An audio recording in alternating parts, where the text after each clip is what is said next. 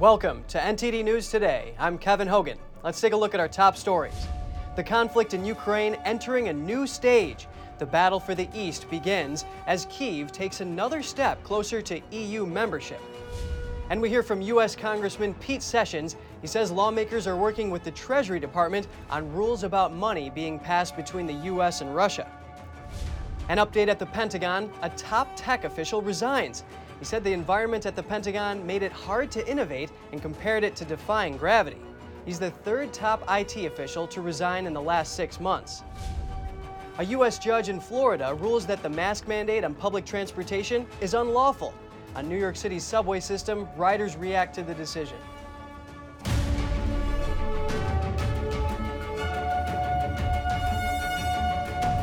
The conflict in Ukraine has entered a new stage, according to Russia, and Ukraine says the battle for its industrial heartland has begun. NTD's Jessica Beatty reports.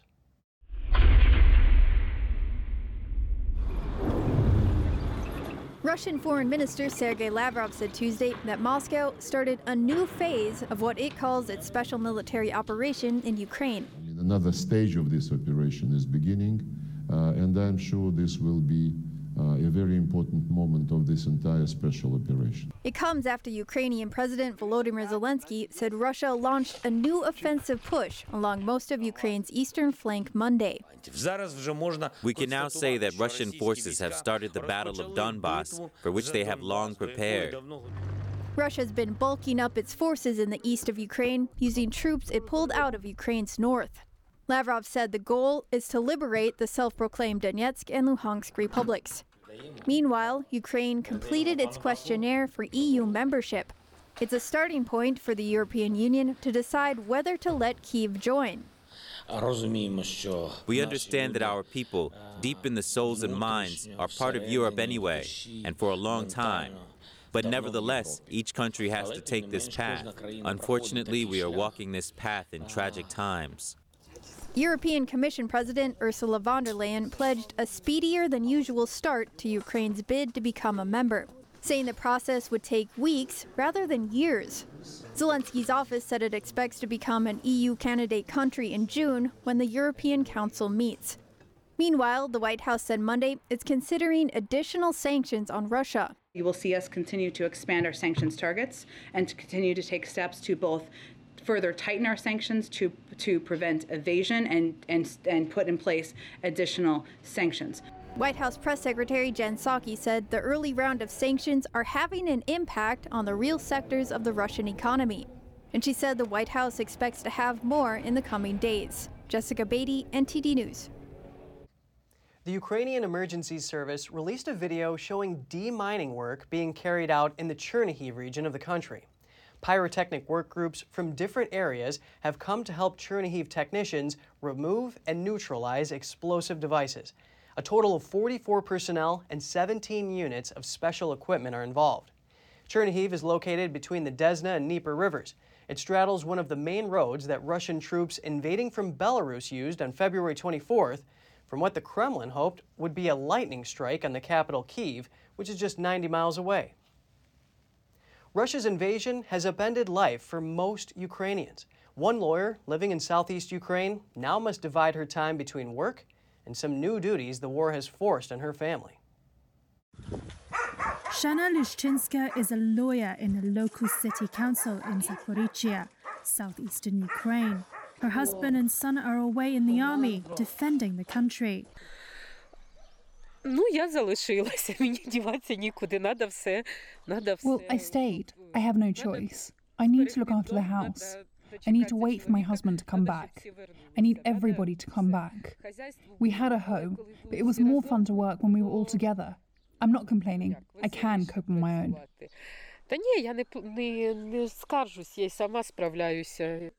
Since the war broke out, Lyshchinska collects food and medicine for the elderly in the area, cares for her 75-year-old mother, in addition to her work in the city council and growing duties on the farm.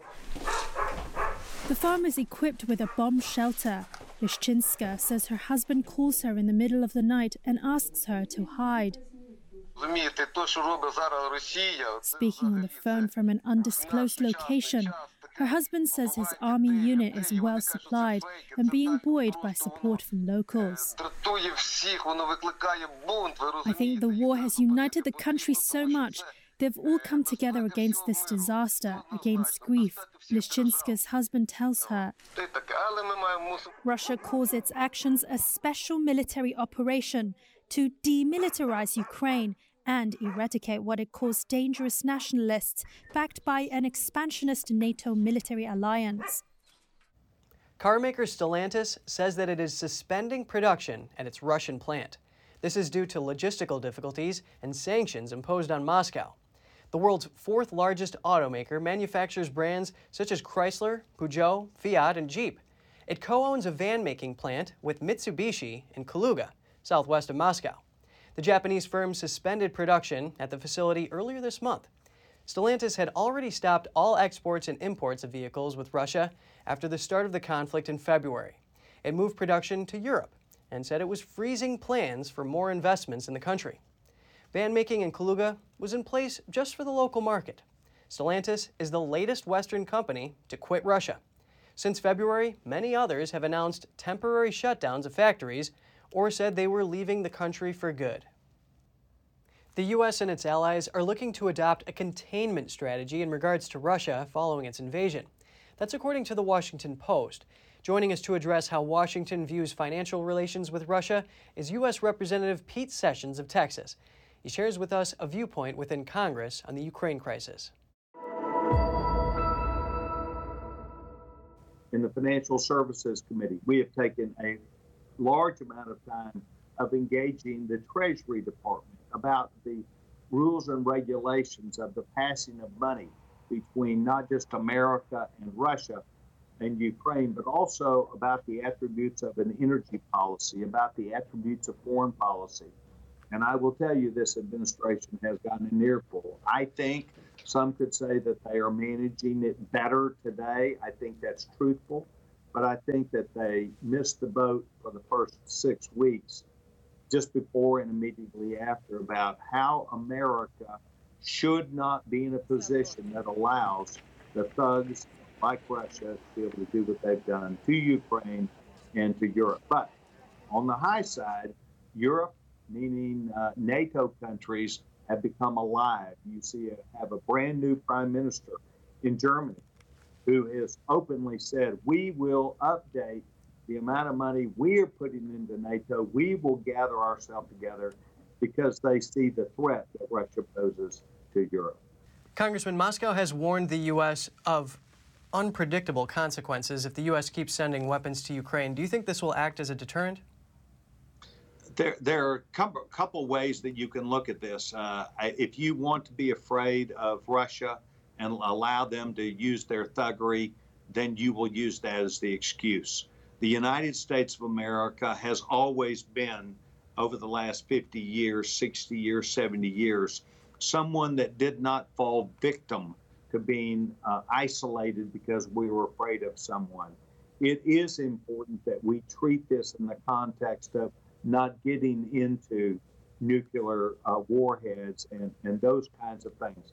But we cannot allow, certainly the United States and Europe cannot allow a country, a sovereign country, to be overrun, brutalized, openly killing people and using tactics that are against civilians in the way that they have done. So I will just tell you, no, we've got to be able to stand up. I think we've got to do a better job. I think that our use of land-based opportunities, whether they be javelins, long-range rifles, or systems supporting aircraft, the sea incoming aircraft, as well as Stinger missiles, is the effective way to fight.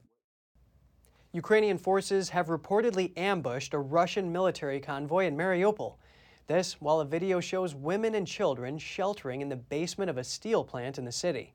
Joining us with some war analysis is Professor Jeffrey Treisman of the University of New Haven. He starts by giving us his perspective on whether President Zelensky's request to Washington to label Russia a state sponsor of terrorism is reasonable. I don't don't think so. Terrorism is a far different definition in international standards and domestically and internationally, and how we define terrorism as an attack against a civilian population. I think this is more appropriate labeled as an act of war, violation of sovereignty, attacking another government, its control of its territorial integrity as well. But I see what he's certainly trying to do in trying to label this as terrorism is really galvanize the international community more so against Russian aggression. And what strategies have been most effective on both sides here? Well, I think for the Ukrainians, obviously, it's going to be relying on essentially a pseudo-guerrilla warfare tactic, hit and run, relying on drones, avoiding those pitch battlefronts and trying to maintain territorial positions. That has been highly successful for the Ukrainians. On the other hand, I think for Russians, and my research has shown this, is that the more Russia relies on brute force, humanitarian violations, the more likely they are to succeed. But they have to do it on a whole scale, unrelentless, and attacking civilians to dissuade them from supporting the Ukrainian military or taking up arms against the Russians. So that can be effective for Russia, but we haven't seen them do that. We haven't seen them implement that scale of humanitarian atrocities like they did in Chechnya just yet. And the nature of the battlefield, though, is going to change now that the Russian forces have essentially withdrawn from a number of their positions, most notably around the capital, moving and trying to focus now on the east. That's going to change the dynamic of this conflict going forward, whereas Russia is going to now assume essentially a pseudo-defensive posture, and it's going to force the Ukrainians more on the offensive. Coming up, 3 Navy sailors are found dead on the same ship in less than a week. They were all in service aboard the nuclear-powered USS George Washington. That and more here on NTD News.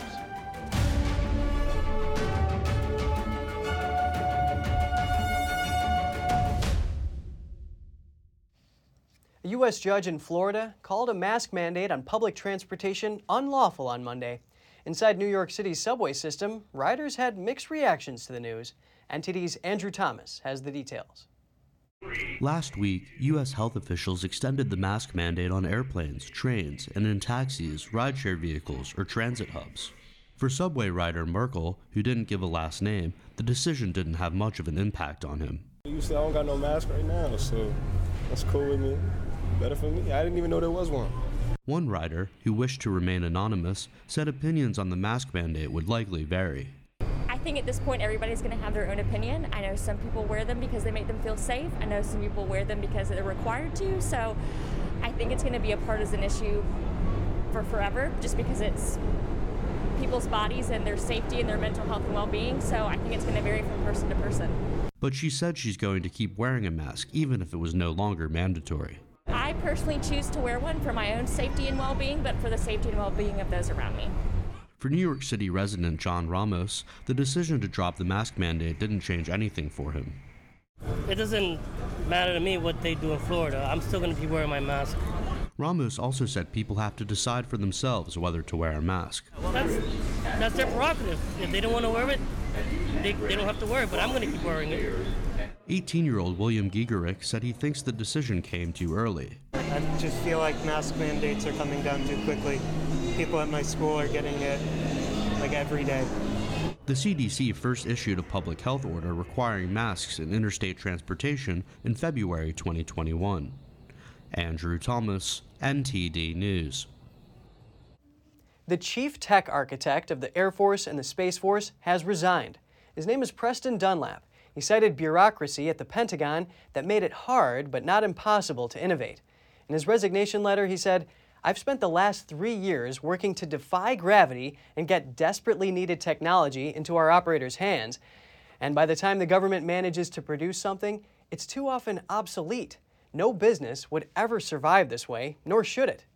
The IT officer's resignation comes after 2 other chief software officers resigned in the last 6 months. Those 2 had used their resignations to raise red flags.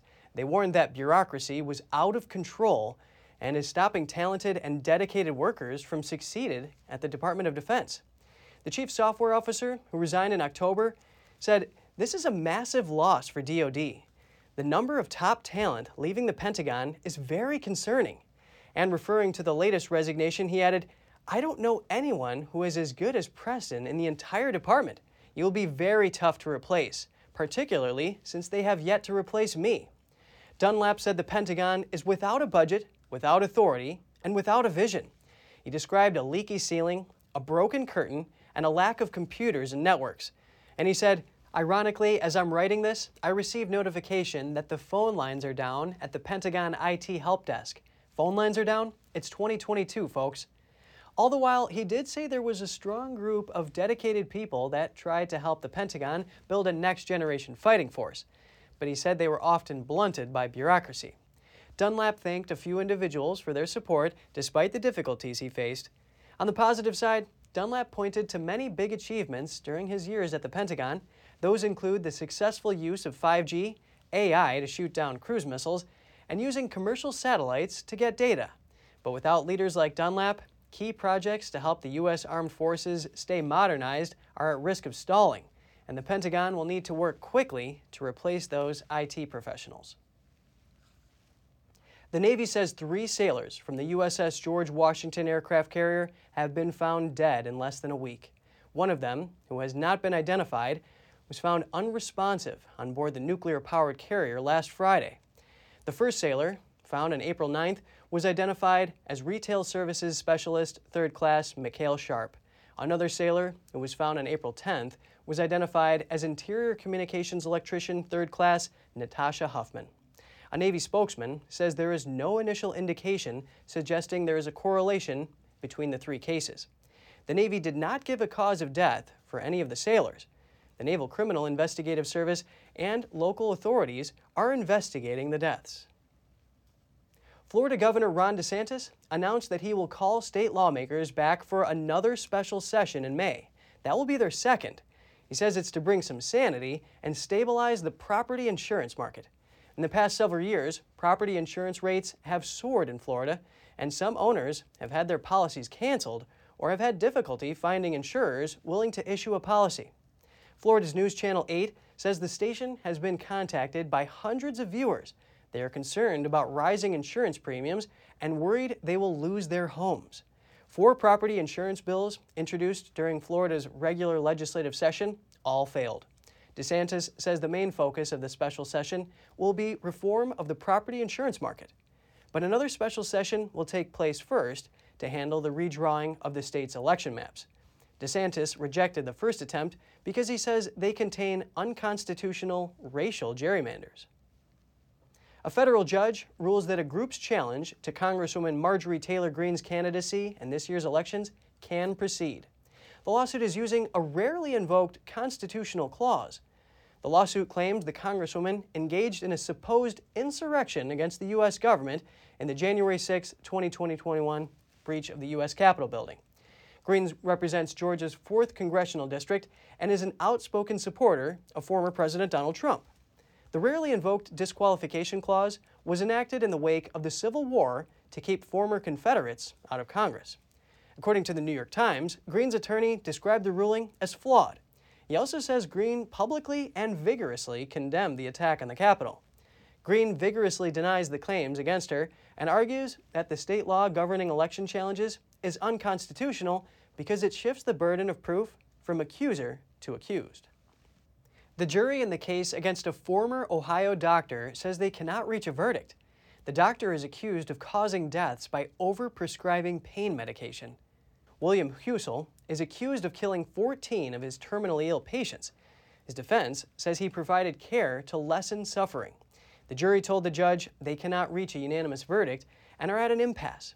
The judge has instructed them to continue deliberating. Husel was indicted back in June of 2019 and faces 14 counts of first-degree murder. He was initially indicted on 25 counts of murder, but in January, 11 of the 25 counts against him were dismissed. Janssen Pharmaceuticals reached a $99 million settlement. This is for the company's alleged role in West Virginia's opioid crisis. The state's attorney general claimed the pharmaceutical giant and its parent company, Johnson & Johnson, persuaded doctors to prescribe opioids more frequently, saying they were more safe and effective than other drugs. Attorneys say this helped spike opioid use for chronic pain issues and eventually led to a rise in fatal overdose. This settlement is subject to approval from the state's political subdivisions, and cities and counties will get a lump sum payment. Johnson & Johnson settled with the state of New York last year for $230 million in a similar situation. The Food and Drug Administration said it is investigating scores of reports from consumers who claimed they got sick after eating General Mills' Lucky Charms cereal. The agency confirmed to several news outlets this week that it is currently reviewing and investigating. It said thousands of people had reported they had symptoms after eating the breakfast cereal. The reports started to come in starting late 2021 to a website called iwaspoisoned.com. Some reports were submitted in April 2022. One person says they experienced stomach pain and diarrhea after one bowl of Lucky Charms. They then said they tried it 2 more times and experienced the same symptoms. A parent said their daughter became very sick and didn't know why until they saw news reports about Lucky Charms. General Mills says reports will be investigated, but so far it has not found evidence of problems linked to the cereal. Coming up, Congress wants to make new rules for governing 401k retirement savings plans. Find out how the big changes would impact employers and workers. All that and more here on NTD News.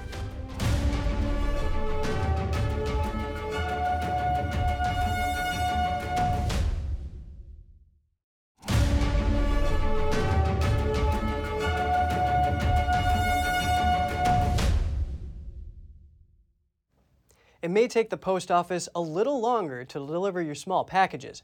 Monday, the United States Postal Service announced it is updating its first-class delivery standards, but the service is not getting faster.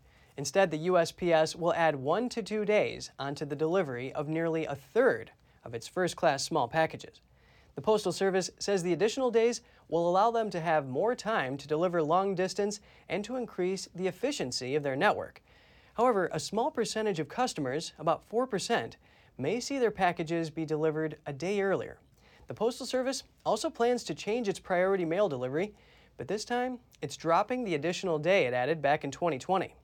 The slightly faster service will only be for mail delivered over its ground network. The new changes take effect on May 1st. Congress is taking action to help avoid a potential retirement crisis.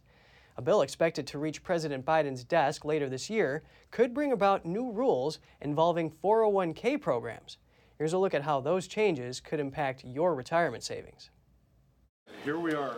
Your retirement savings may be about to face a major and inevitable change. Part of this overhaul is to actually force people into saving in their 401k plan. The legislation, Secure Act 2.0, is expected to reach President Joe Biden's desk by the end of the year. If passed and signed, it could require most employer-sponsored retirement plans to enroll eligible workers automatically at a 3% level. That would increase by 1% until you're contributing 10% of your paycheck annually. But workers would have the option to opt out or change their contribution level. Most people do not understand something called the pay yourself first rule. And that means put money in your retirement plan before you start spending money on things like entertainment and travel. The plan would also delay mandatory withdrawals and limit penalties for those who fail to withdraw on time. The proposed act could also make it easier for those with student loans to save and for older workers to make catch-up contributions. It's also a major change for part-time workers who would be able to contribute to 401k plans for the first time. With pension plans nearly extinct and the Social Security Trust Fund facing a 75-year deficit, experts say 401k plans are more critical than ever. The three-legged stool of retirement has basically turned into a pogo stick, and it's going to be on your back and your responsibility to save money. Renters are losing confidence they will ever own a home. A survey from the Federal Reserve Bank of New York says that the expectation of owning a home at some point in the future dropped to 43% this year. That's the lowest level since the New York Fed began asking the question in 2015. And only about a third of people surveyed with less than a bachelor's degree or who make less than $60,000 expect to own a home. That's down more than 10% from the past 2 years. 22% of households in the survey report they planned to buy a home in the past, but now view renting as a better financial option. Meanwhile, some people who have hoped to buy have been priced out of the market, forcing them to rent instead. That in turn has driven up rental rates. Indiana Metropolitan Police rescue a mother and her 2 toddlers from an apartment fire. This happened in the early hours of April 11th. A mother and her 2 children, aged 2 and 3, were trapped on the 2nd floor. 3 officers rushed to the back of the building, and the mother dropped her children down to them. She then jumped down as well. The flames started when a candle was knocked over by a resident, setting a blanket on fire. 1 person was slightly injured, and 20 people have been displaced. Just ahead, Hong Kong's zero COVID policy is raising alarm about the impact it's having on the environment. The strict program is creating loads of plastic waste each day. And Sri Lanka's financial crisis is making life hard for the country's fishermen. It's the country's biggest financial crisis since gaining independence. That and more here on NTD News.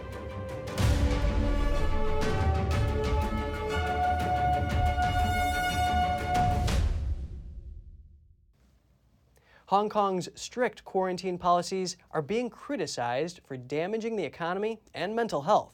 Environmentalists say they also hurt the environment by generating excess waste.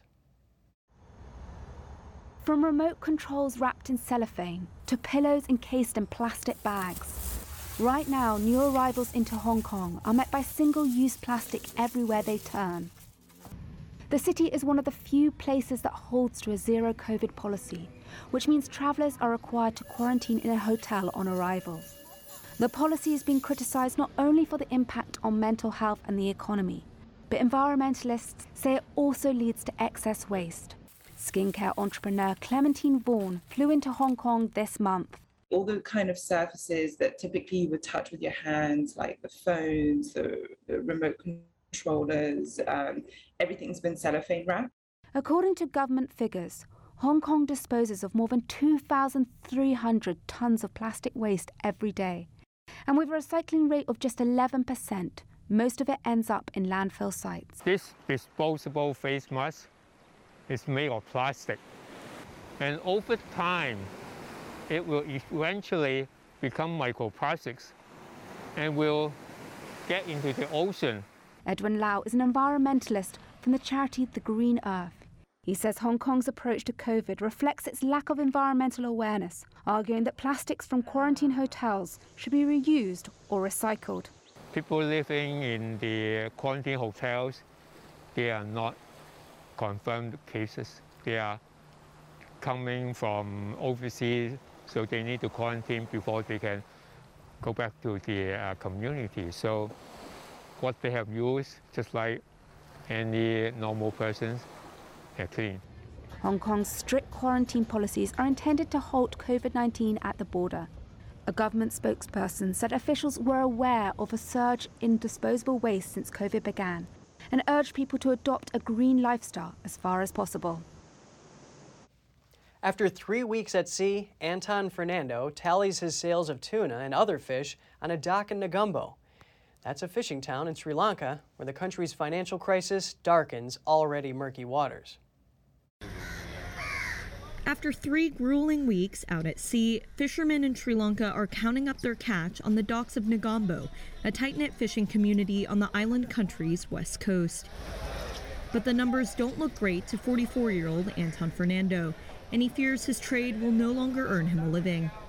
Sri Lanka is facing its worst financial crisis since its independence in 1948, and soaring prices are piling the pressure on fishermen, from the cost of fuel for their boats down to food for their families. For the 21 days that we've been out to sea, we've earned 40,000 rupees. This isn't enough to cover our household expenses. Even before we go home, we know this isn't enough to cover electricity and water bills, tuition fees, and food. While fishing is less than 2% of Sri Lanka's economy, its impact is big. It employs 1/10 of Sri Lanka's people and helps feed far more. At a nearby beach in Negombo's C Street neighborhood, 47-year-old fisherman G.K. Chaminda says he's struggling to pay back the loan he took out on his boat 3 years ago.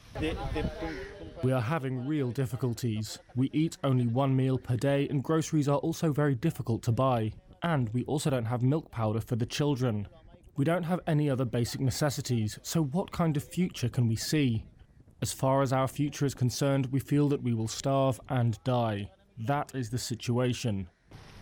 The financial crisis has grounded at least half the area's trawler fleet, according to local officials, who are predicting a life and death situation there over the next 3 to 6 months. It's prompted weeks of protests just 25 miles away in the commercial capital of Colombo, where demonstrators have been demanding solutions and the removal of President Gotabaya Rajapaksa. Sri Lanka's financial minister told Reuters this month the government's first priority is to restore essentials such as fuel, and that it's seeking some aid from lenders like the International Monetary Fund for the country's economically vulnerable populations. Sri Lanka's fisheries and finance ministries did not immediately respond to requests for comment on specific measures being taken to help the fishing industry. Thousands of troops have been deployed to South Africa's flood-ravaged KwaZulu-Natal province. Residents in the region are still searching for the missing. It's been more than a week since torrential rains hit South Africa's eastern coast, but the search continues for people lost in the floods that followed. Outside of a town in KwaZulu-Natal province, police officers and sniffer dogs scour the river. They are accompanied by local community members. The death toll as of Monday, after the rains triggered flooding and mudslides, is over 440. Dozens remain missing. The South African National Defense Force says it was instructed to activate 10,000 troops for tasks including mop-up work and transporting aid. The floods have left thousands homeless, knocked out power and water services, and disrupted operations at Durban, one of Africa's busiest ports. The government has declared a national state of disaster. Still to come, the French public will soon decide whether to elect Emmanuel Macron to another term or to embrace challenger Marine Le Pen. Find out how the candidates differ right here on NTD News.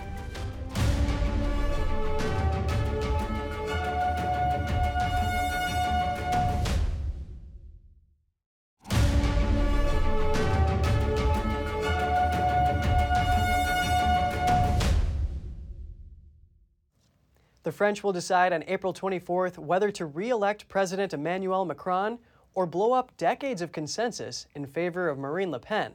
Here's what to expect from them on major issues. Tout est possible. Vive la République! Vive la République! Et vive la France! On April 24th, the French people will decide whether to re-elect President Emmanuel Macron or Marine Le Pen. Here's where the candidates stand on 3 major issues: the economy, Europe, and the Western Alliance. First up, the economy. Marine Le Pen advocates for a big spending protectionist government. The candidate wants to implement a buy French policy for public tenders, cut the minimum retirement age to 60 for those who started work before 20, and scrap income tax for those aged under 30. As soon as I started my campaign, I integrated into my presidential platform to give back to the French 150 to 200 euros on average per month and per household, because I can well see that they can no longer get through it, including the middle class, who today can no longer survive. On the other side, Macron follows the, quote, neither left nor right motto. The French leader plans to double down on supply-side reforms he has implemented during his first mandate. The main plank of his manifesto is to increase the minimum pension age to 65 from 62. The only step we can take is for people to work longer, but it must be done in an intelligent manner.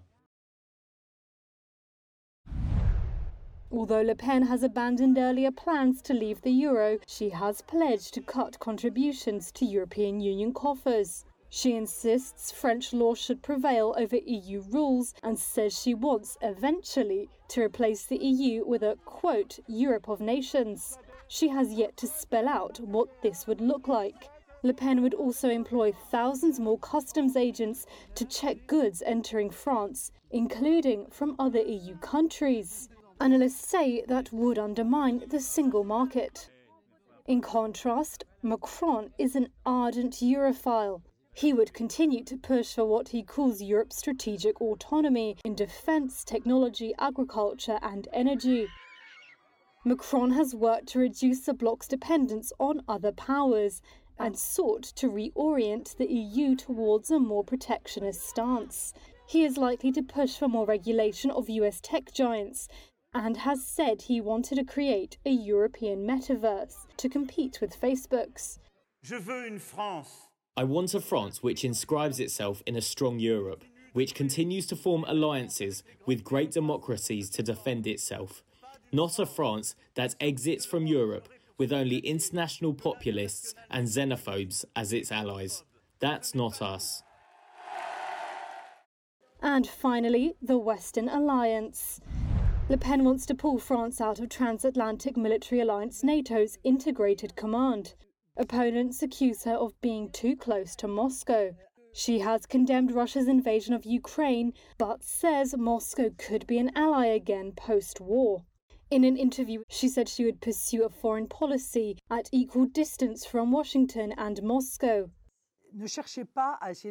Don't seek to put me in a box because I don't fit in any mould.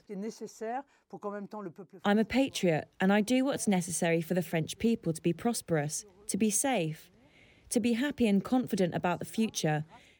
Macron has also ruffled NATO's feathers, describing it as, quote, brain dead back in 2019. He has since said the Russian invasion of Ukraine had, quote, jolted it back to life. He wants to make Europeans less dependent on the US military for security and has pushed the EU to focus more on the Indo-Pacific and China's rising influence in the region. Dramatic security video, it captured the moment a commuter faints and falls off a train station platform. They then fall into a gap between moving train cars. All this at an Argentinian railway station. Security camera footage shows a woman stumble around on a platform at the Independencia station near Buenos Aires. She loses her balance, falls towards the moving train, and collapses into the gap between the carriage and the platform. And she miraculously survives, and medical services put her into a wheelchair and take her away. She is taken into an ambulance and then transported to a local hospital and treated for injuries. A later media report calls the woman Candela. She says that she doesn't know how she is alive. She already has been discharged from the hospital. She told a local TV station that she experienced a sudden drop in blood pressure and fainted. The woman says she tried to warn the person in front of her, but doesn't remember anything else. And coming up, researchers celebrate the rise in the seahorse population in Rio de Janeiro. A ban has helped them flourish, and local fishermen have changed how they deal with ones they accidentally catch. All that and more here on NTD News.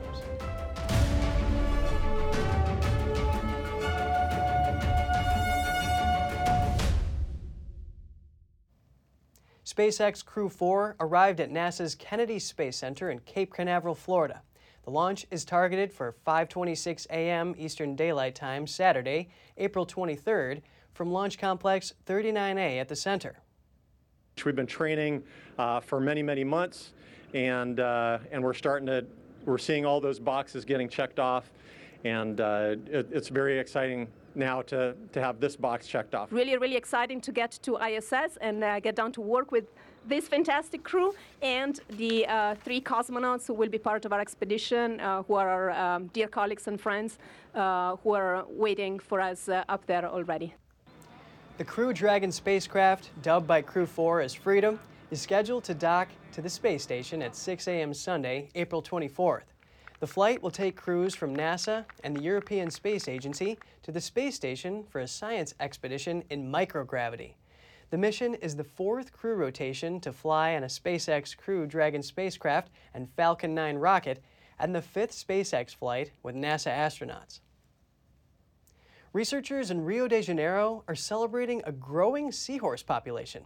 This comes after a ban on their capture in local waters. The bay used to be Rio's most dangerous spot for seahorses, but now these extraordinary creatures are making a comeback. This orange seahorse is the most common species found in Rio de Janeiro. We found a pregnant male seahorse, big and beautiful, and in very good health.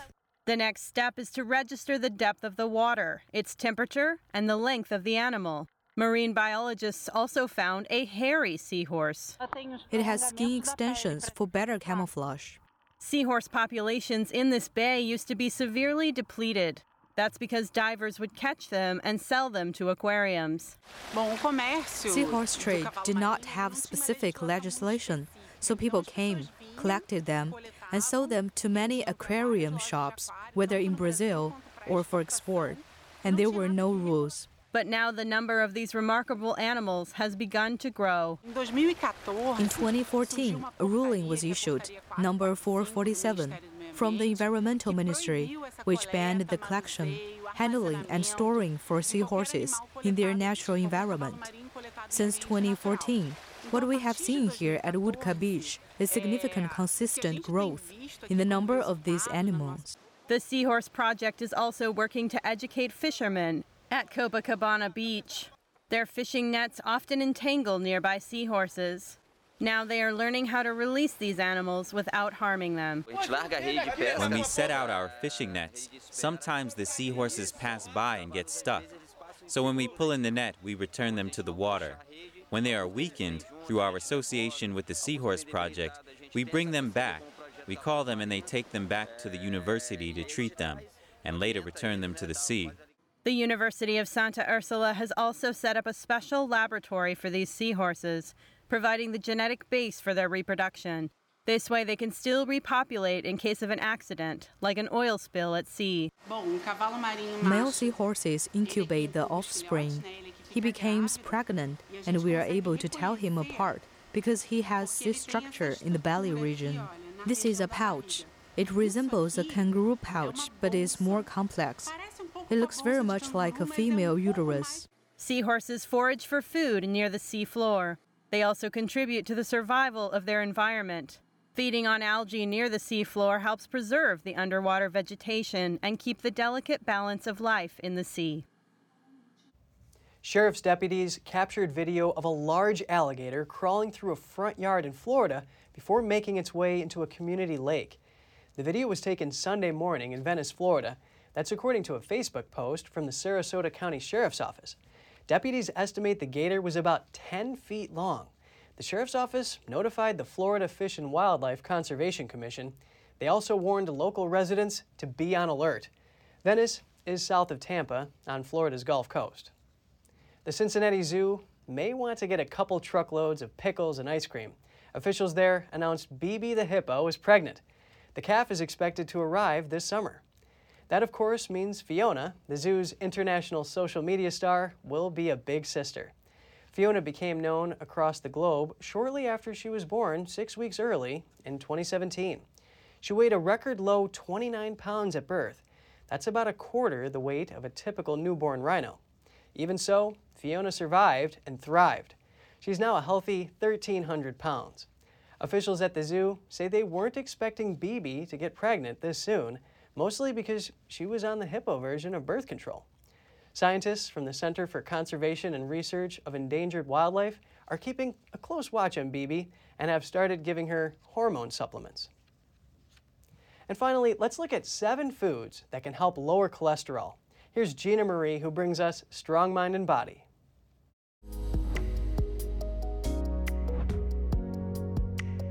Welcome to Strong Mind and Body. I'm Gina Marie. Did you know that almost half of American adults have high cholesterol? A combination of lifestyle factors and genetics mostly influence it, but what you eat still matters. In fact, when you eat closer to what the dietary guidelines recommend, you could lower your risk of heart disease and cholesterol. So aim to eat more fruits, vegetables, protein, dairy, and whole grains. At the same time, eat fewer, less healthy or empty calorie foods like processed meats, salty snacks like potato chips, sweets, and sweetened beverages. So there are 8 foods that have the potential to directly improve your cholesterol. Let's look at a few of them. Number 1 on the list is Brussels sprouts. A half-cup serving of Brussels sprouts contains soluble fiber, and research suggests that upping your soluble fiber can lower your LDL cholesterol. That's because it binds to some of the dietary cholesterol in your intestines, preventing your body from absorbing it. Number 2 on the list, a staple in the cupboard, of course, I'm talking about oatmeal. Like Brussels sprouts, oatmeal also contains soluble fiber. That's one win.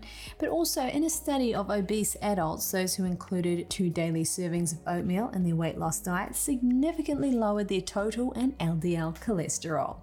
Number 3 on the list is garlic, a favorite in many kitchens. And according to a meta-analysis published in 2016, taking garlic supplements for 2 months could improve cholesterol levels. Number 4 on the list, one of my favorite nut snacks, it's almonds. Adults who regularly eat a few ounces of almonds have significantly lower total and LDL cholesterol. That was compared to those who eat fewer almonds. Number 5 on the list is hot peppers. The compounds that make peppers spicy have been shown to have a positive effect on cholesterol. Number 6 on the list is seaweed. Eating seaweed may help to improve blood cholesterol levels as shown in animal studies, and that was even when the subjects were fed a high-fat and high-cholesterol diet. So seaweed may be a keeper. Number 7 on the list, one of my favorite fruits, is grapefruit. A study was published in 2014 in the journal Food and Nutrition Research. According to this study, women who ate grapefruit or drank its juice regularly had lower triglyceride levels and higher LDL cholesterol compared to those who didn't. Another bonus, the grapefruit group also had higher intakes of vitamin C, potassium, magnesium, and fiber. They're wonderful to squeeze because so much juice comes out, so get a couple into your diet a few times a week. So there you have it, that's 7 foods that can help to prevent high cholesterol. We have Brussels sprouts, oatmeal, garlic, almond, hot pepper, seaweed, and grapefruit. Thank you so much for joining us. We're going to put our email on screen. We'd love to hear from you. Until next time, Kevin Hogan, NTD News, New York City.